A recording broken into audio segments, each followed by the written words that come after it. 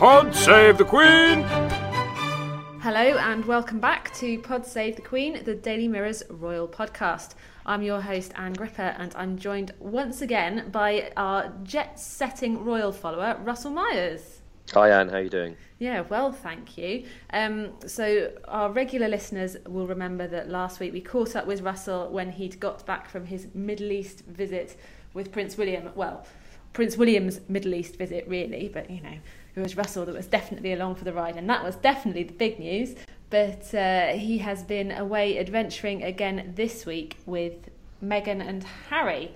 So that's going to be the main subject for our discussion today.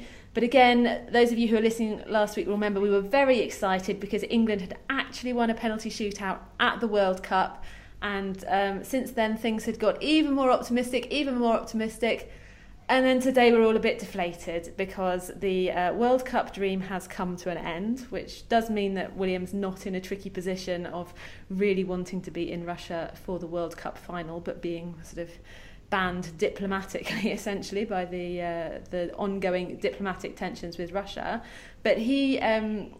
one of the things that I found really nice before last night's ultimately disappointing match against Croatia was Prince William sent a good luck video message in which he kind of came across as really quite normal, just even in the language that he was using. You know, "You've done great," I think was the phrase that sort of sounded not really very royal. What did you think, Russell, of the messages he was sending?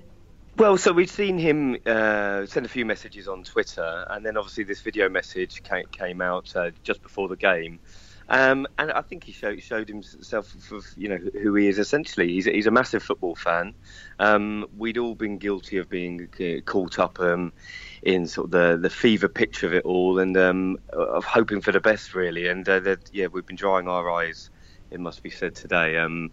It was a great occasion while it lasted, but I think we won't go too much on the football. But it was. We all were allowing ourselves to get carried away, but it really brought the country together, and I think he was sharing a lot of our sentiments really about how well this team has performed. And let's be honest, it's been a great place to be in England at the moment. Everyone's been we've been enjoying some amazing weather, which we're not used to, and the whole tournament's been fantastic, and this team especially have been great. And as he said, I think he said, you know, a new generation is enjoying the magic of this World Cup.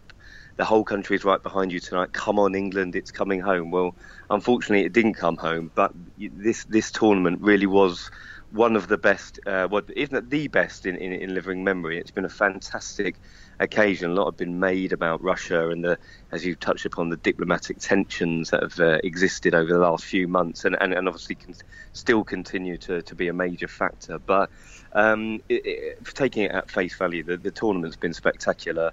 England have outdone themselves, performed amazingly well, and it really has acted as a huge unity moment for the country over the last few weeks, and yeah, I'm just a bit gutted that it's all over, to be honest. But I'm sure we'll see Prince William joining up with the England squad before too long, probably maybe at their next get together. But yeah, definitely. I mean, you talked about the sort of the feel good factor this summer, which there definitely has been, and it kind of started, I guess, with Meghan and Harry's royal wedding, and they've been very much part of that, you know, excitement and Britain feeling good about itself this summer, or finding the really happy things to cling on to in what is sometimes difficult times as we face up to Brexit and the changing world and all that kind of thing. And you know, Meghan and Harry have been part of it again this week with their first official trip abroad.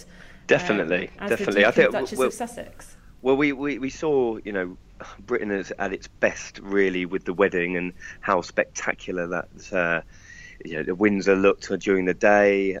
You know, there had tens and tens of thousands of people who had gathered to witness that historic occasion, and you know, let's be honest, it looked unbelievable. It looked like a sort of a fantasy land of, you know, people waving flags, and the weather was spectacular, and you know, that has really followed them forward. I think it's you know, Meghan and Harry are arguably two of the most famous people in the world right now. Everyone wants to come out and see them.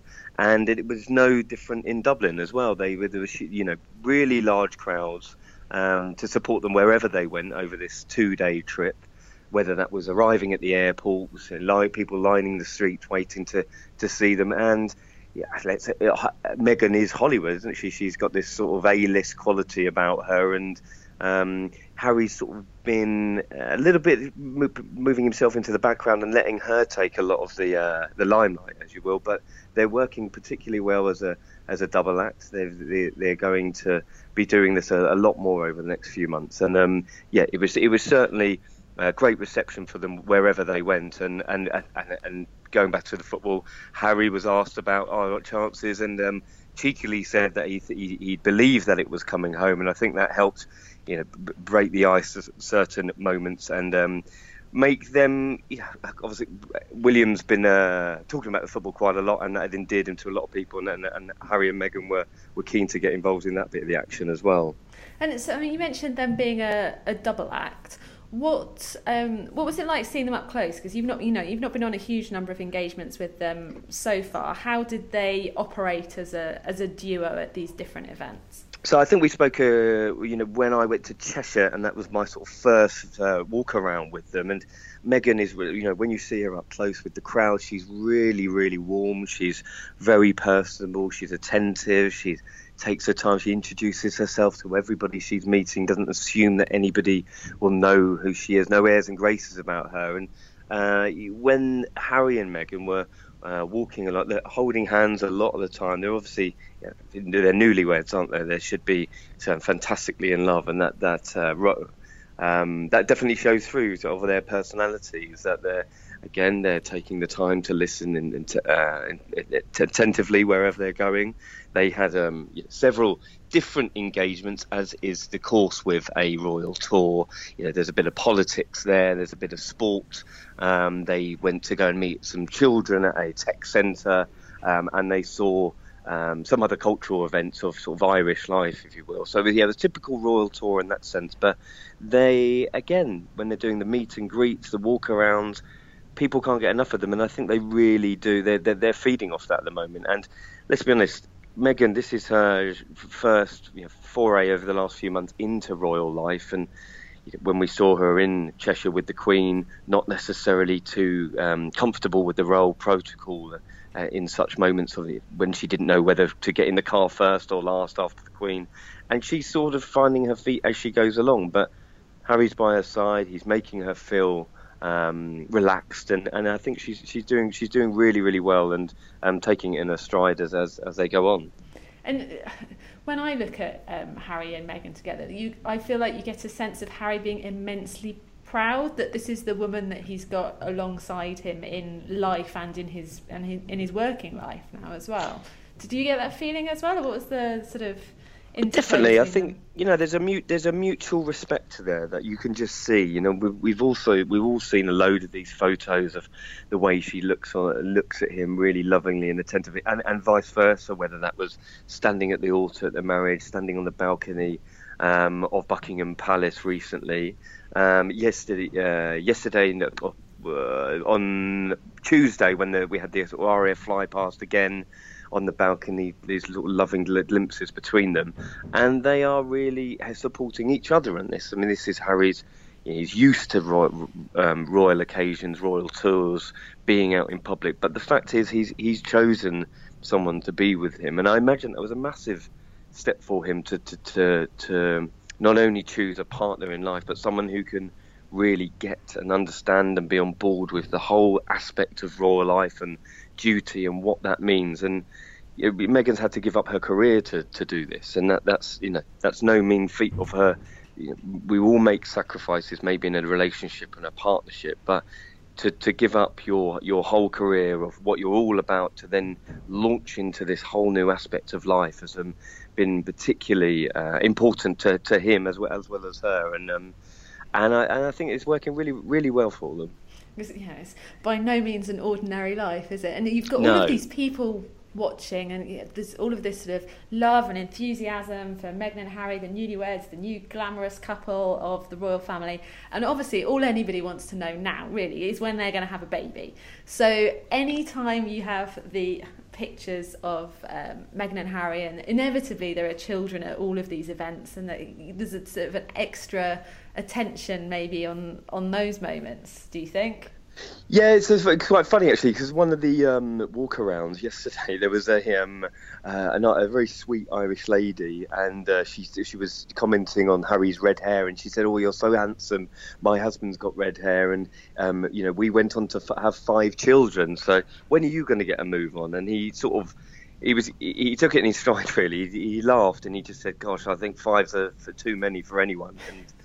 And understandably, they're going to be these inevitable questions, and they'll just have to take things into their stride. They're a young couple. I think they're definitely going to dedicate themselves to this royal duty, and really, the wheels are in motion, isn't it? Everybody wants them to come to their part of the world or their part of the country. Loads of people are coming out to see them, and they're really riding the crest of a wave at the moment, and I'm sure the Queen and the rest of the royal household are really keen for the public to connect with them and keep, but putting them out there. And Meghan had said before that she was really keen to hit the ground running, and that I think over the next sort of 6 months to a year, we're definitely going to see a lot of them doing the engagement, whether that's all around the country. We've got them going to the big tour in October, which is going to take a huge amount of time and planning. Australia, Fiji, Tonga, and New Zealand.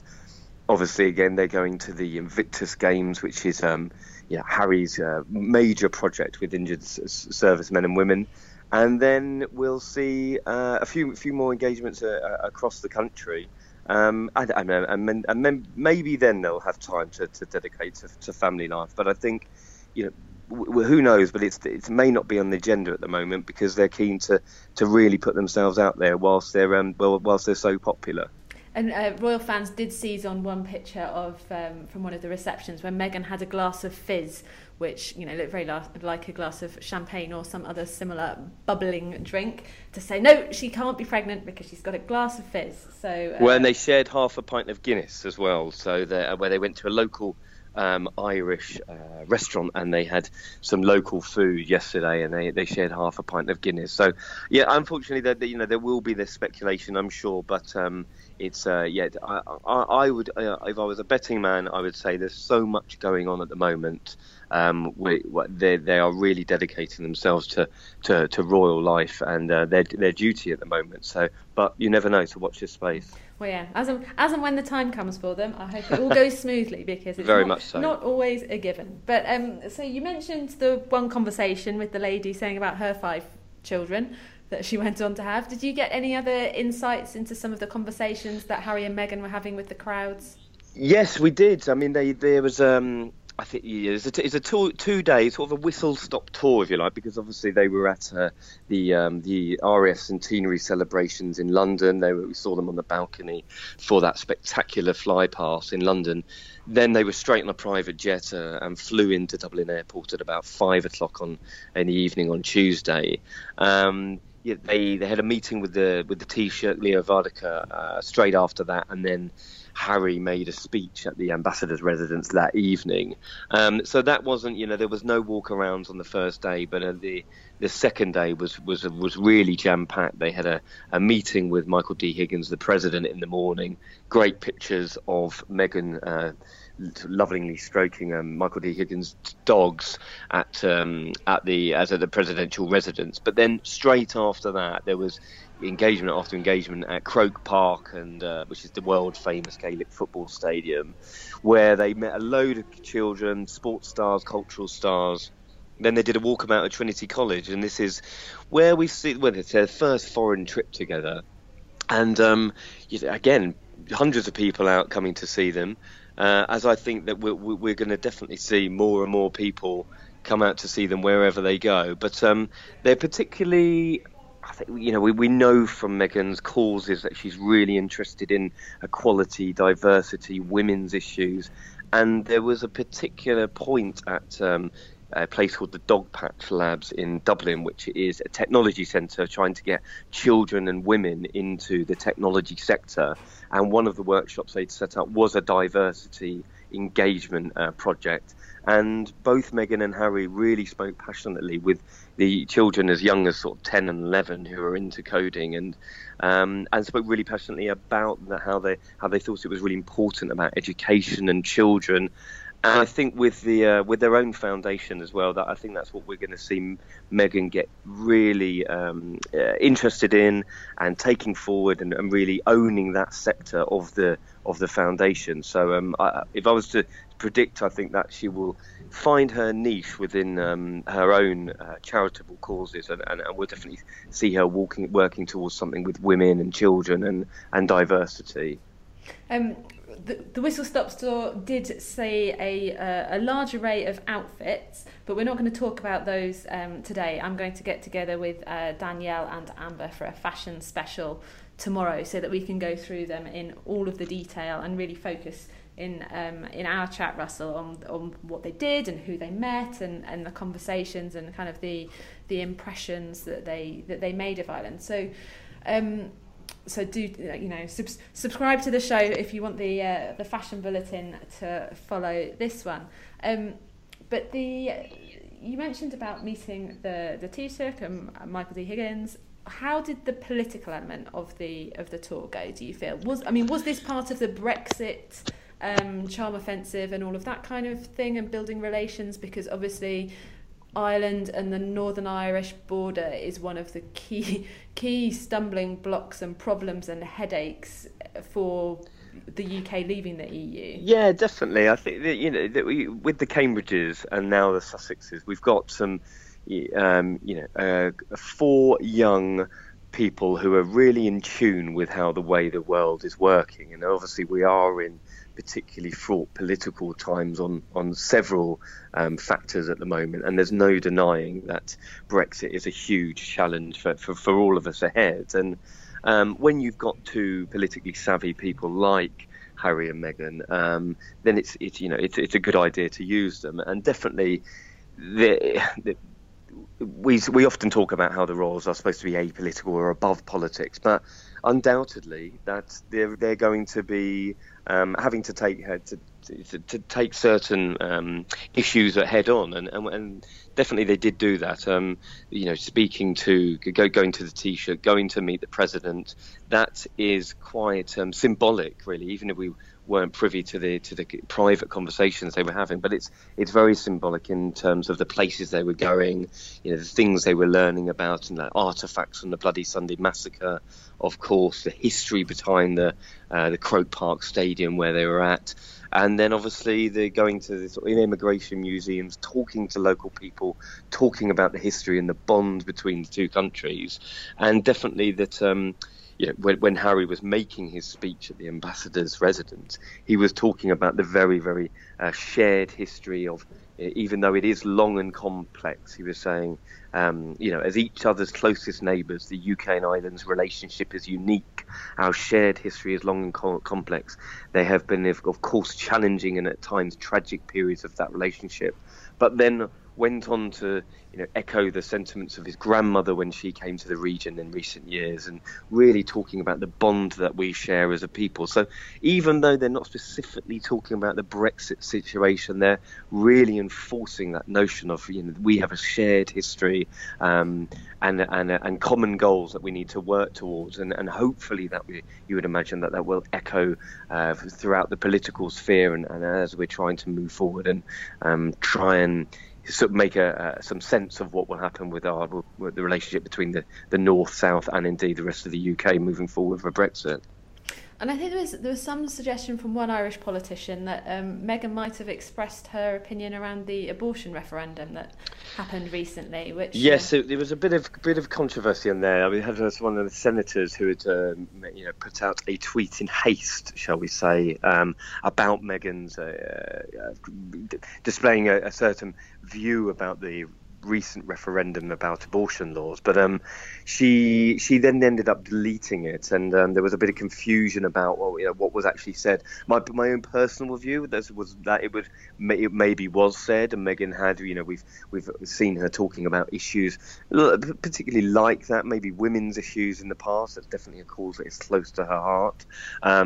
But I think it became a bit of an embarrassing faux pas on the politician's point, which is why she ended up deleting the tweet and backtracking it. But my own personal view is it may have happened, but Meghan hasn't shied away from talking about issues close to her heart in the past. But it was a sort of a private snapshot that was probably put into the public sphere. But I would, if I was to hazard a guess, I would say that would be something that Meghan would be interested in. But maybe not talking about it. And this trip was probably something that she would have wanted to do publicly. Absolutely. And they met sporting royalty on their visit as well, really, didn't they? Was Brian O'Driscoll one of the people they met along the way? I don't know. They met one of the guys from the Irish Gaelic Football Association, one of the legends of the Irish the football game. I'm not sure whether they met Brian O'Driscoll. As I think I've explained before, you can't be at all these places at once. So some of them are sort of divvied up between the royal correspondents, between other newspapers. I managed to get around to quite a lot of the events yesterday, but such as the nature, we're all not travelling in motorcades, unfortunately, with police riders. So we're sort of packed onto buses like school children sometimes. And it's kind of like a really badly organised school trip for adults, and burly cameramen with lots of camera gear trudging along, sort of mostly unhappy most of the time because they've got to carry all their own gear. But we managed to get to quite a few of the engagements. I did Croke Park, Trinity College, which was great.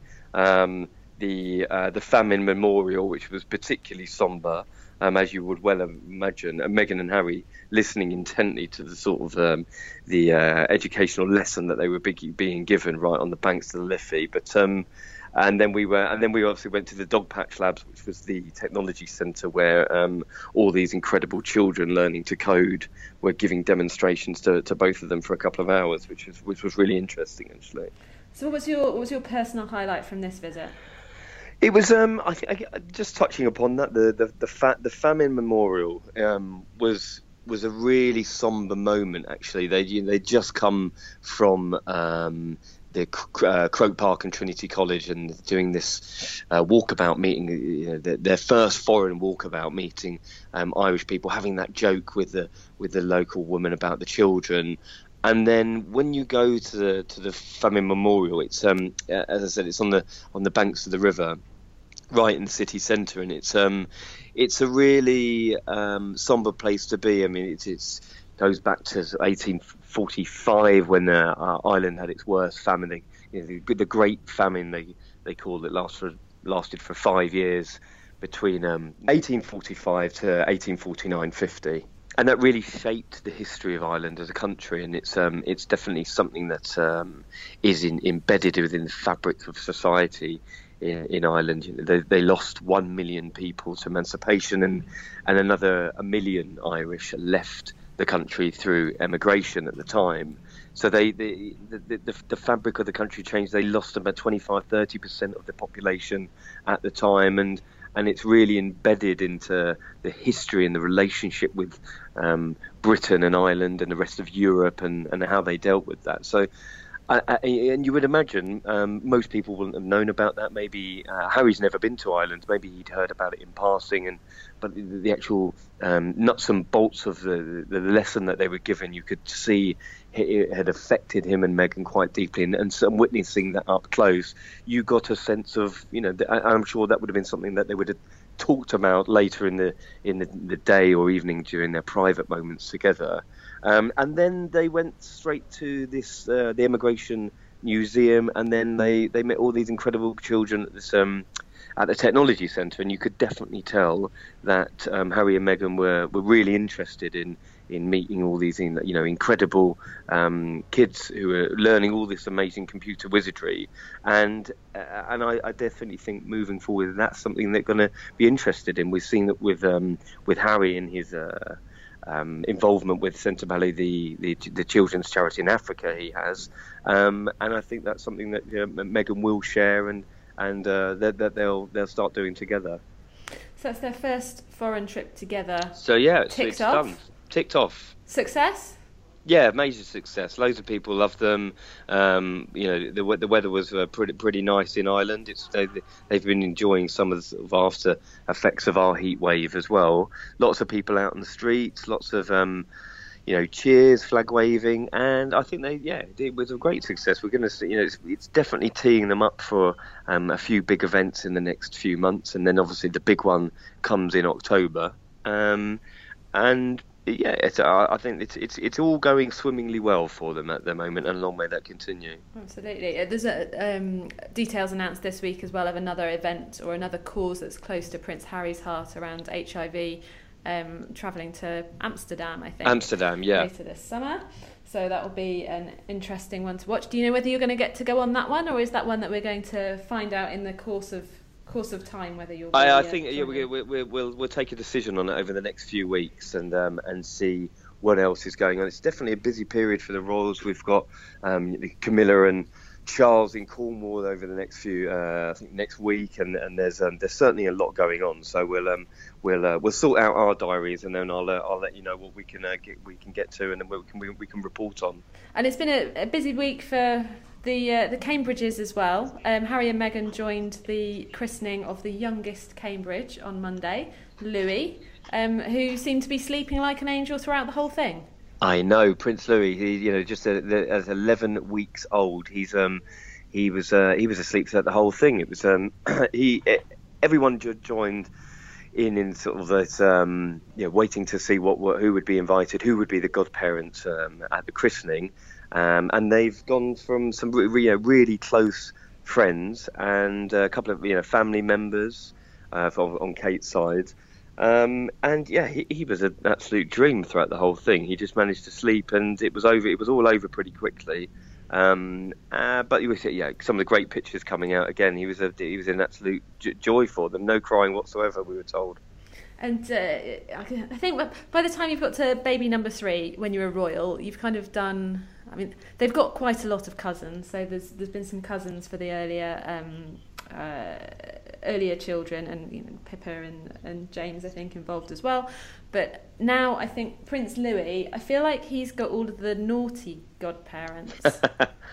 Yeah, that's definitely, probably true. We've got people like Guy Pelly, who's the infamous former nightclub owner, keeper of secrets, he's been called in the past. He's been fiercely loyal to both William and Harry, and that seems to have been repaid by making him one of Prince Louis's godparents. There's some other childhood friends of William's who have been particularly loyal throughout his whole adolescence and adulthood. Nicholas Van Custom, one of 4 Van Custom brothers who are all friends with the royals, and Harry Aubrey Fletcher again, who's been to school with William. And then on Kate's side, you've got Lucy Middleton, who's her cousin, is also a lawyer, and they've gone for people who they feel particularly comfortable with, and not necessarily no members of the royal family in there, just really close mates, it would seem. Which is really nice and normal. And so all of Kate's family were at the christening, and Harry and Meghan were there, and Charles and Camilla and Kate's parents, but there was no wider royal family. No, there wasn't. There. No, it was a pretty closed affair, and a pretty quiet one as well. As I mentioned, it was all over in 40 minutes, in and out. The Queen and the Duke of Edinburgh weren't in attendance. Apparently that wasn't, there's no health issues for Her Majesty, but obviously she's had a particularly busy week. We had her cancelling an engagement at St Paul's because she was feeling under the weather last week. Then she was a week before last, and then she obviously had a really busy week in Holyrood in Scotland, then spent the weekend in Sandringham. But then this week's been jam-packed once again. The centenary celebrations of the RAF, and then obviously Trump's visit over the next couple of days. So she would have been wanting to be on tip-top form, and as I understand it from Palace sources, this had been in agreed with William and Kate quite some time ago when they were planning on the best date to have the christening. So there wasn't any issues or untoward reasons why she wasn't there. It's just that, and as you said, it's the third christening that they've had now, and I imagine she's been to a fair few. So maybe she was given a bit of leeway on attending Louis as well. And anyway, he slept through the whole thing, so he wouldn't have known. You'll never know. Afternoon off for good behaviour for Her Majesty. Yeah. Well, I'm sure next week we will probably end up talking a little bit, at least, about the visit of Donald Trump, who has just touched down not long ago. But thank you for bringing us up to speed on all things. My pleasure. All things Ireland, and we look forward to talking to you again very soon. Definitely look forward to it. But until next time, God save the Queen!